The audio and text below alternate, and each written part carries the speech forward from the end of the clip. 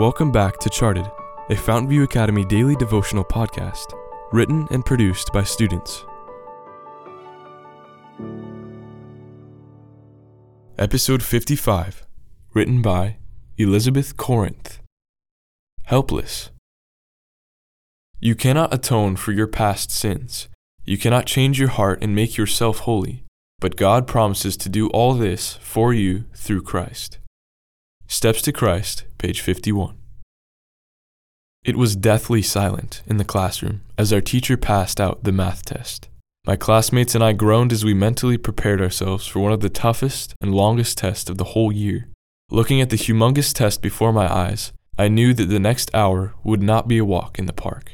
A few minutes later, my classmates and I were all stooped over our desks, painfully trying to solve each difficult problem.